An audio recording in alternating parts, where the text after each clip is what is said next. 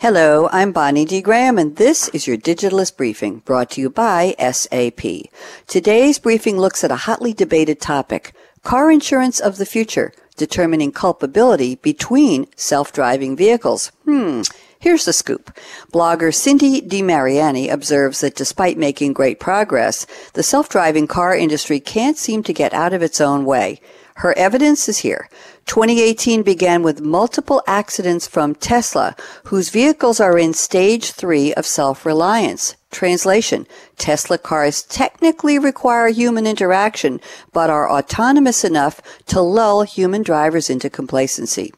And on March 18, 2018, an Uber test vehicle struck and killed a pedestrian despite the presence of a, quote, safety driver, unquote, in the car. And on May 4th, a Chrysler Pacifica powered by Waymo was involved in an accident.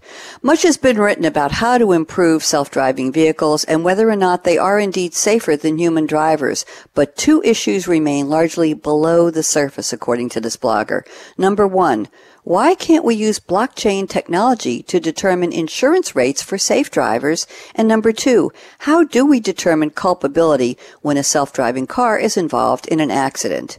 Cindy DiMariani believes the answers lie with blockchain technology. Until recently, the at-fault party in an accident was usually one driver or another, humans of course, except in rare and highly publicized situations where a vehicle malfunction was to blame. Insurance agencies worked with the drivers they insure and local authorities to determine who was at fault, and then they paid accordingly. However, a recent beta test between RiskBlock and Nationwide showed that using blockchain could make traffic stops faster, insurance payments distributed sooner, and fraud nearly obsolete.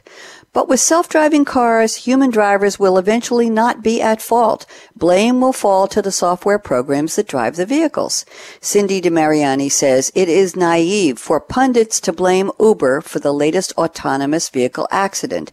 She says, quote, with so many sensors and vehicle components at work and an equal number of vendors responsible for those components, any one of them could be responsible for an accident. The only way to accurately see who or what is at fault is to track each sensor and software component in a blockchain framework. While it wouldn't be ethical to require Uber or different vendors to share their code with one another, a government's transportation administration should have access to this log of activity so that when an accident occurs, they, along with an insurance company, could see which system went wrong in the moments leading up to the crash, unquote. She also observes that safe drivers often get the short end of the stick when it comes to recovering funds after an automobile accident.